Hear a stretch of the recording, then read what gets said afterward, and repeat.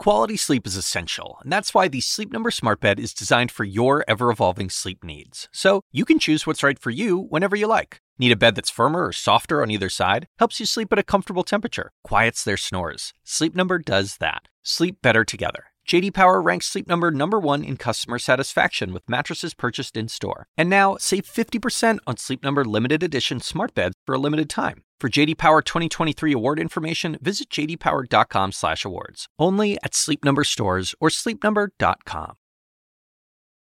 The Lead with Jake Tapper did not air on CNN today. For this podcast episode, we are bringing you an hour of CNN coverage from earlier in the day.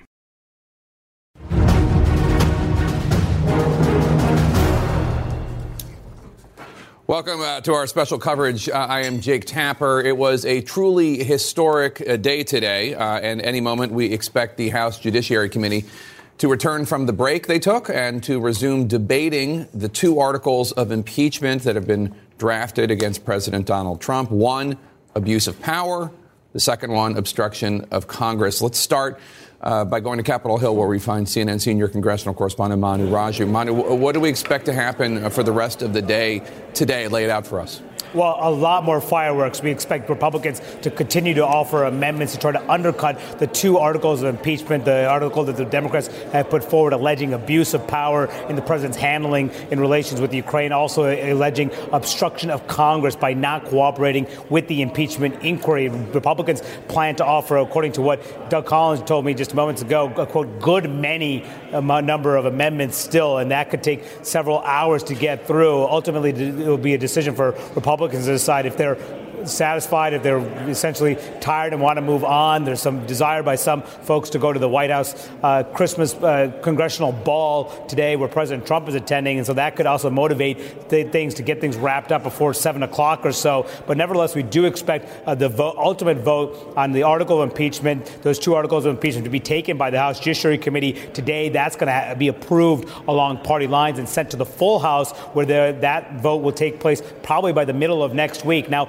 also at this moment, Jake, Republican leadership on the floor is taking the temperature of their caucus. They are whipping their members to determine to see if they're going to vote against those articles next week. Republican leaders are confident that they're not going to lose any of their members. The one former Republican turned independent, Justin Amash, is expected to vote for those two articles. And on the Democratic side, the leadership there, Nancy Pelosi, is saying she will not whip her members and not pressure them to vote the party line. She said they can vote however they so choose. And we do expect at least two defections on the Democratic side when it comes to the full House vote next week, maybe a couple more. A lot of number of moderates are still holding their cards close to their vest, but truly a historic moment going to happen in just a matter of hours here. And the House Judiciary Committee going to advance those two articles of impeachment to the floor for next week's consideration, Jake. Manu, you say that the House Democrats, House Speaker Pelosi, they're not whipping their members, meaning that they're not telling them how to vote and also just assessing where their votes are. Do they know, are they confident that the votes are there to impeach President Trump among the Democratic caucus? There is confidence from the Democratic leadership for sure that they need a majority of votes, and that's expected to be, that threshold is actually to be 216 votes on the floor. Because of some vacancies, it's now 216 votes, and they do expect they'll be able to meet that threshold. Now, they do expect that there will be those defections, like I mentioned, so it could be 2, it could be 4, 5, or 6. A lot depends on some of these members from Trump districts, Jake. When they go back home this weekend, starting today, they're done voting after today until next week. What do they hear from their constituents? Do they decide to vote against those articles of impeachment? That's going to be a key test for some of those members, particularly freshmen from those swing districts, Jake. All right, Manu Raju on Capitol Hill. And you heard that. And, of course, the big headline, Jeff Toobin, there is the Democrats have the votes to impeach President Trump. And that is monumental. This is only the fourth time in the history of this nation that will have happened. And that in and of itself is just, the impeachment articles will be read by historians forever. But, the timing of it that really jumps out at me is that in the first 200 years of our country, we had one impeachment. Andrew Johnson, right after the Civil War. And now we've had 3 in the last 45 years.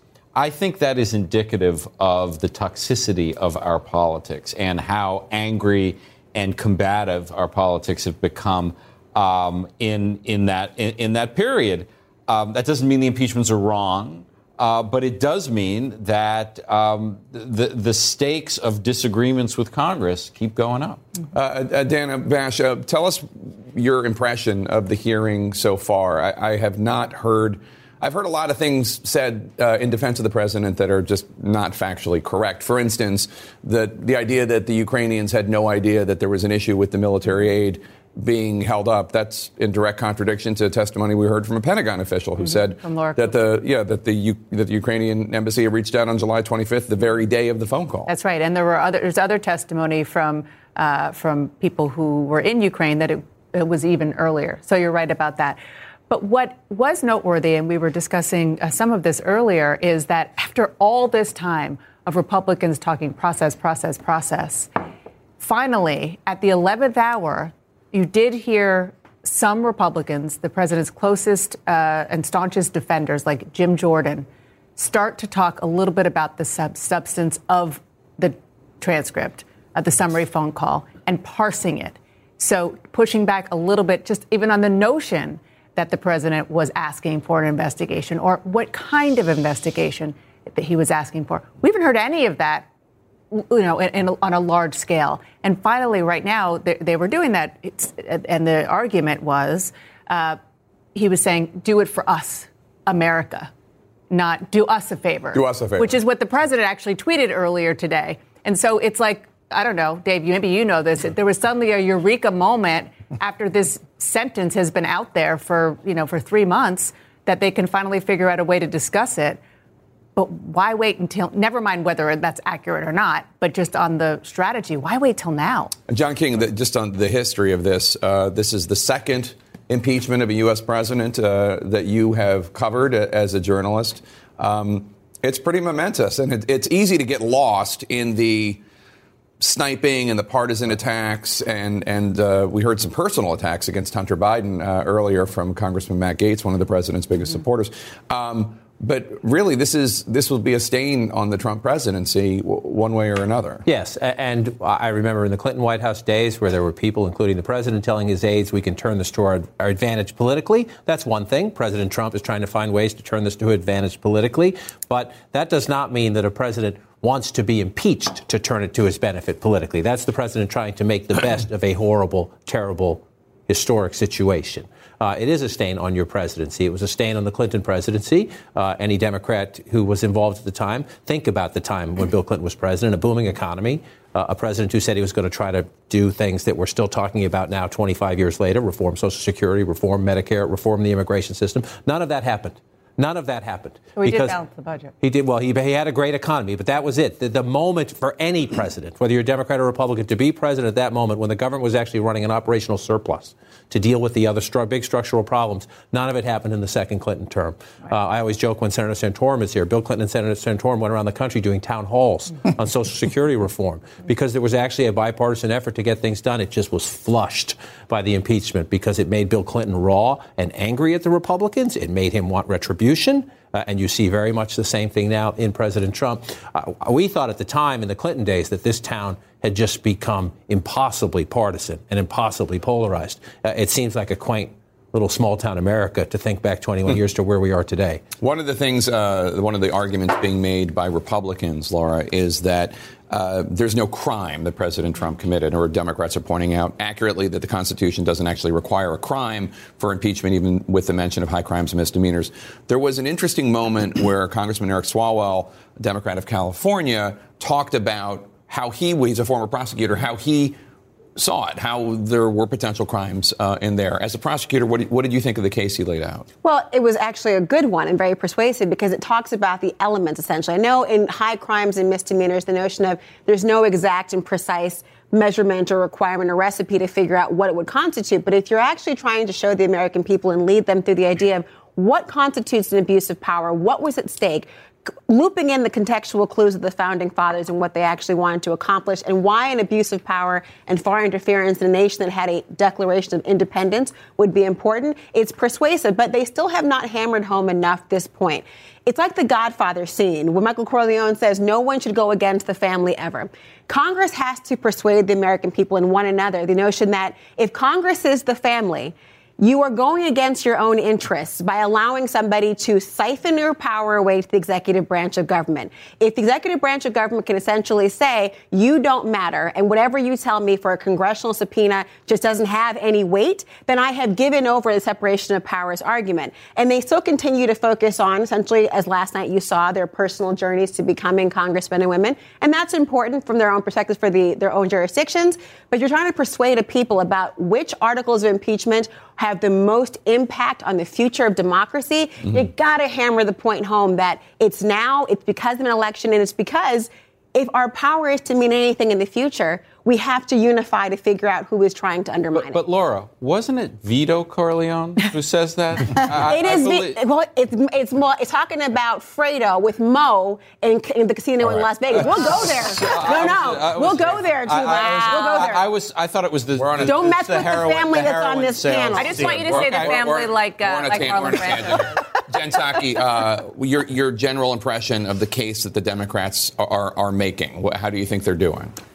Some better than others. To be honest. Who has impressed you? I think there were a couple of interesting moments. Zoe Lofgren, actually, given her history on impeachment and her being able to reframe what the Clinton impeachment was actually about. One point I think more Democrats could make is, look, many of maybe not some of the Republicans here today, but many past Republicans voted to impeach President Clinton, as she said, over sex, right? This is much more serious. This is over the national interest of the United States. I thought the back and forth with Hank Johnson and Matt Gaetz was actually interesting when he had the moment kind of almost of silence to let Republicans speak up and why, whether they thought it should be precedent that a future president should be able to seek political dirt on their opponent. That stuck with me. Whether it sticks with the American people, I don't know. I mean, ultimately what happened today was these members were trying to make the case so that they can support their vote at the end of the day and go home to their districts. That's what we were seeing. That's why it wasn't as unified as some of the messages we've seen in the past, because they know their districts. They know what people need to hear. I think what will be interesting to see is what we hear from some of the moderate Democrats on Monday and Tuesday. After they've gone back, they've spoken to people in their district. I think they know where they're going to vote, but they want to hear from people, and they want to be able to come back and say, I made the case that I need to put country before my own political future, my own political gain. I heard from my constituents. I also want to protect the election in the future. This isn't about overturning the election of the past. I think that's what we'll hear from some of them, and that's more interesting to me than kind of what some of the members had to say today. And David Urban, how do you think the Republicans are doing? Look, I think both sides, both teams are doing what they need to do for their team, right? That's what's going on here. This is the Act 3 in the play, right? So we all kind of know we have the cliff notes. We can read ahead and see how it's going to end. So I think everyone's doing what they need to do. I don't think I think Jen's correct in that people are making their case so they can go home and kind of make it further. It'll be interesting to hear what Max Rose and folks like that say when they come back. There's not a lot of people in swing districts on this committee, so nobody's really kind of weighing the equities like they would have to in these 31 folks in these swing districts. And so we'll see, though. I think that's the really interesting part when those folks come back and stand in the well of the Senate and they talk about, the well of the House, and they make their statement and speech about why they're going to vote the way they do. You make a really interesting point about the committee. And this was true in 1998 as well, that, different kinds of representatives are attracted to different committees. If you are someone who really cares about bringing home the bacon to your district, you're going to go on the Appropriations Committee. Or if you care about tax policy, you're going to go on Ways and Means. Judiciary is always attracted the idealized, right, the people who are the most strongly partisan. The performers. The performers. And, thinking back to 98, which we covered, I mean, you had Barney Frank and you had Bob Barr, the Republican. Maxine Waters was then on the committee. I mean, you had, real colorful personalities, as you still do. But that doesn't necessarily tell you how the moderates in the party are thinking. Everyone stick around. We've got a lot more to talk about. Any moment, the House Judiciary Committee will pick back up and continue debating these two articles of impeachment against President Trump. We're going to squeeze in a quick break. We'll be right back.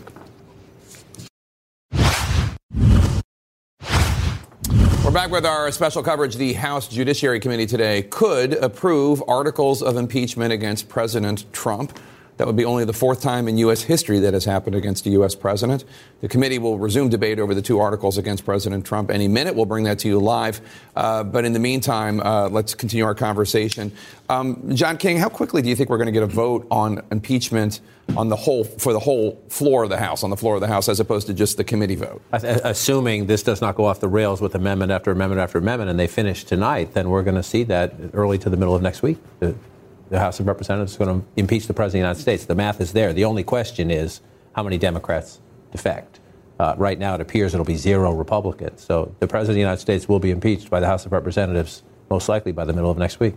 Dana, does it actually help? Like, for instance, if you're a Democrat in one of these swing districts, say Congresswoman Lucy McBath, who was actually on the Judiciary Committee and in a swing district, if you vote against the articles of impeachment, might that actually help you get reelected in a swing district, assuming it's a Trump district, or is it really just a crapshoot?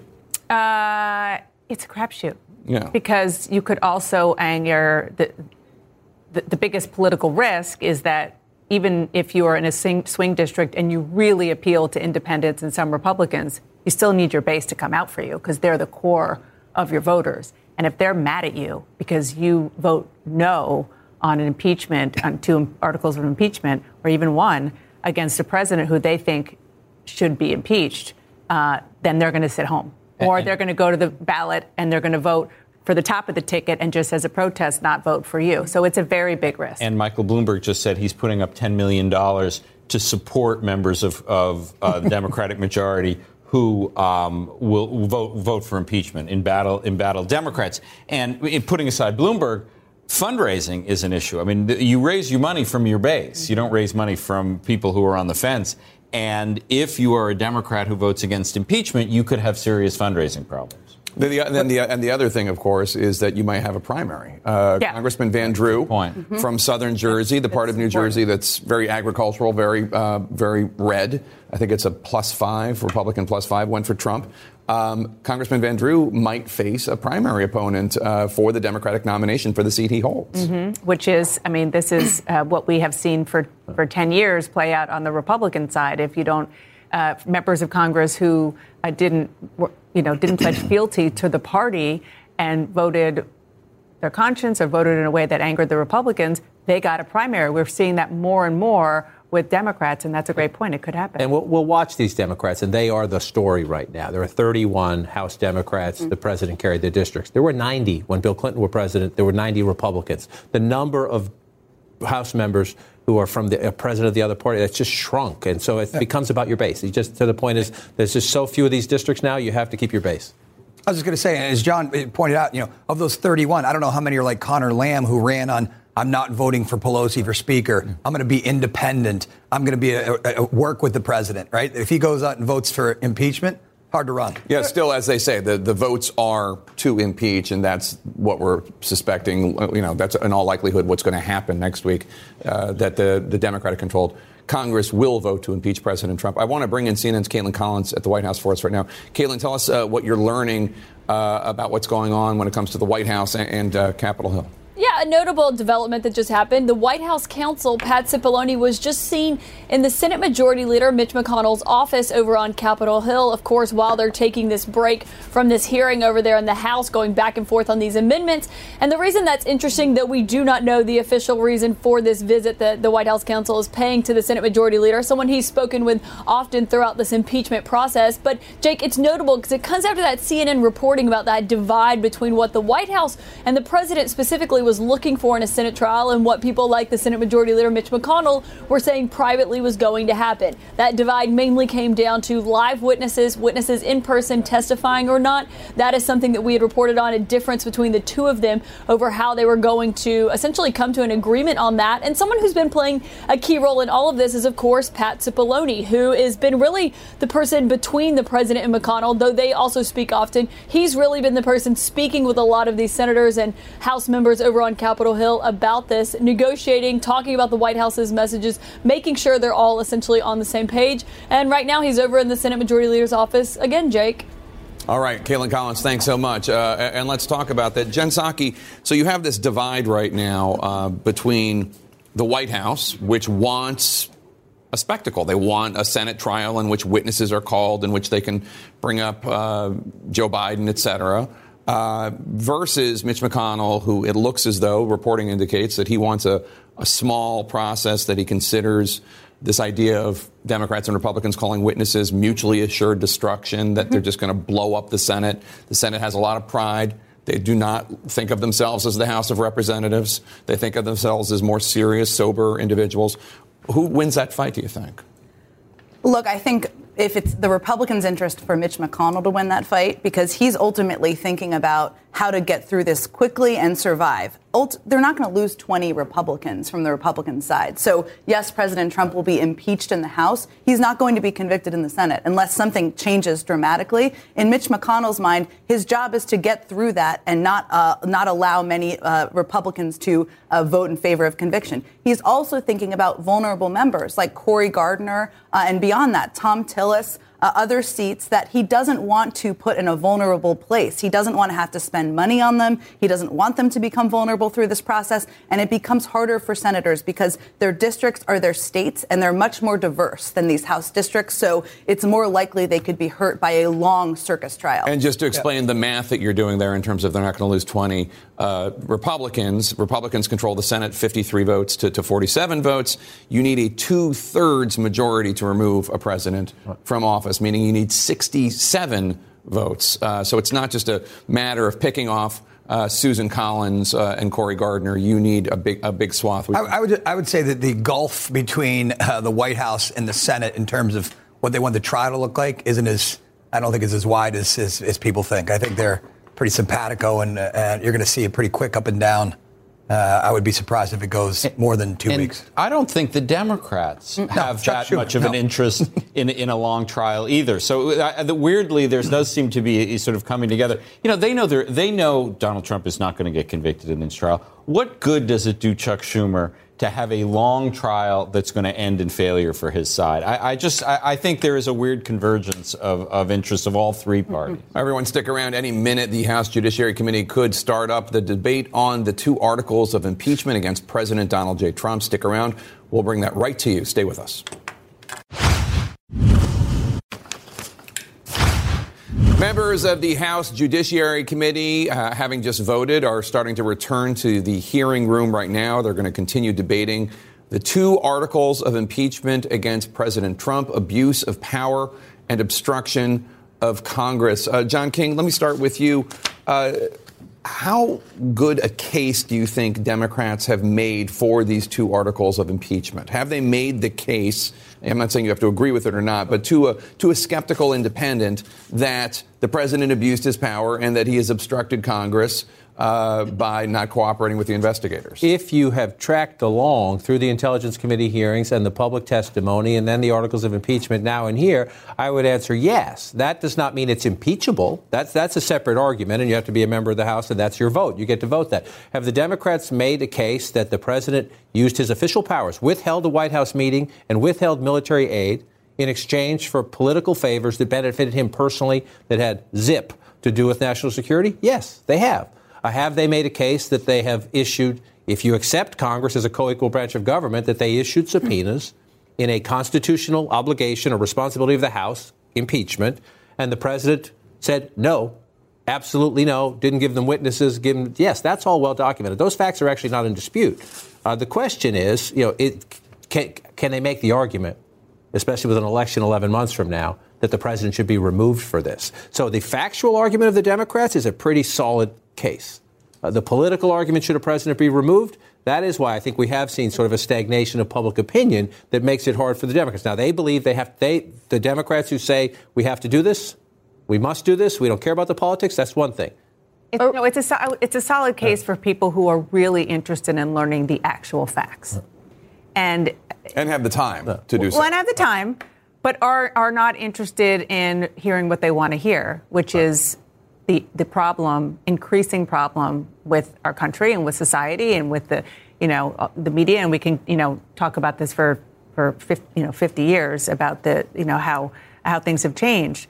But it is played out in such a stark way during this whole process that what John just described about what the Democrats are presenting in a world of where people are open to hearing arguments that don't comport with how they want things to go, meaning Republicans don't want this president to be impeached or don't want to hear that the president did anything wrong. And that is the core issue. They're talking past each other, and the people out there who could be persuaded are not persuadable because they don't want to listen, or they're listening to people and media outlets telling them things that they want to hear. Jerry Nadler, the chairman of the committee, Democrat of New York, just walked back into the hearing room, so we're expecting him to gavel it back into proceedings any minute. But Laura Coates, let me ask you the same question. How solid a case do you think the Democrats have made, not just to people who are paying attention to every word, not just to people who are political junkies or invested one way or another in the outcome,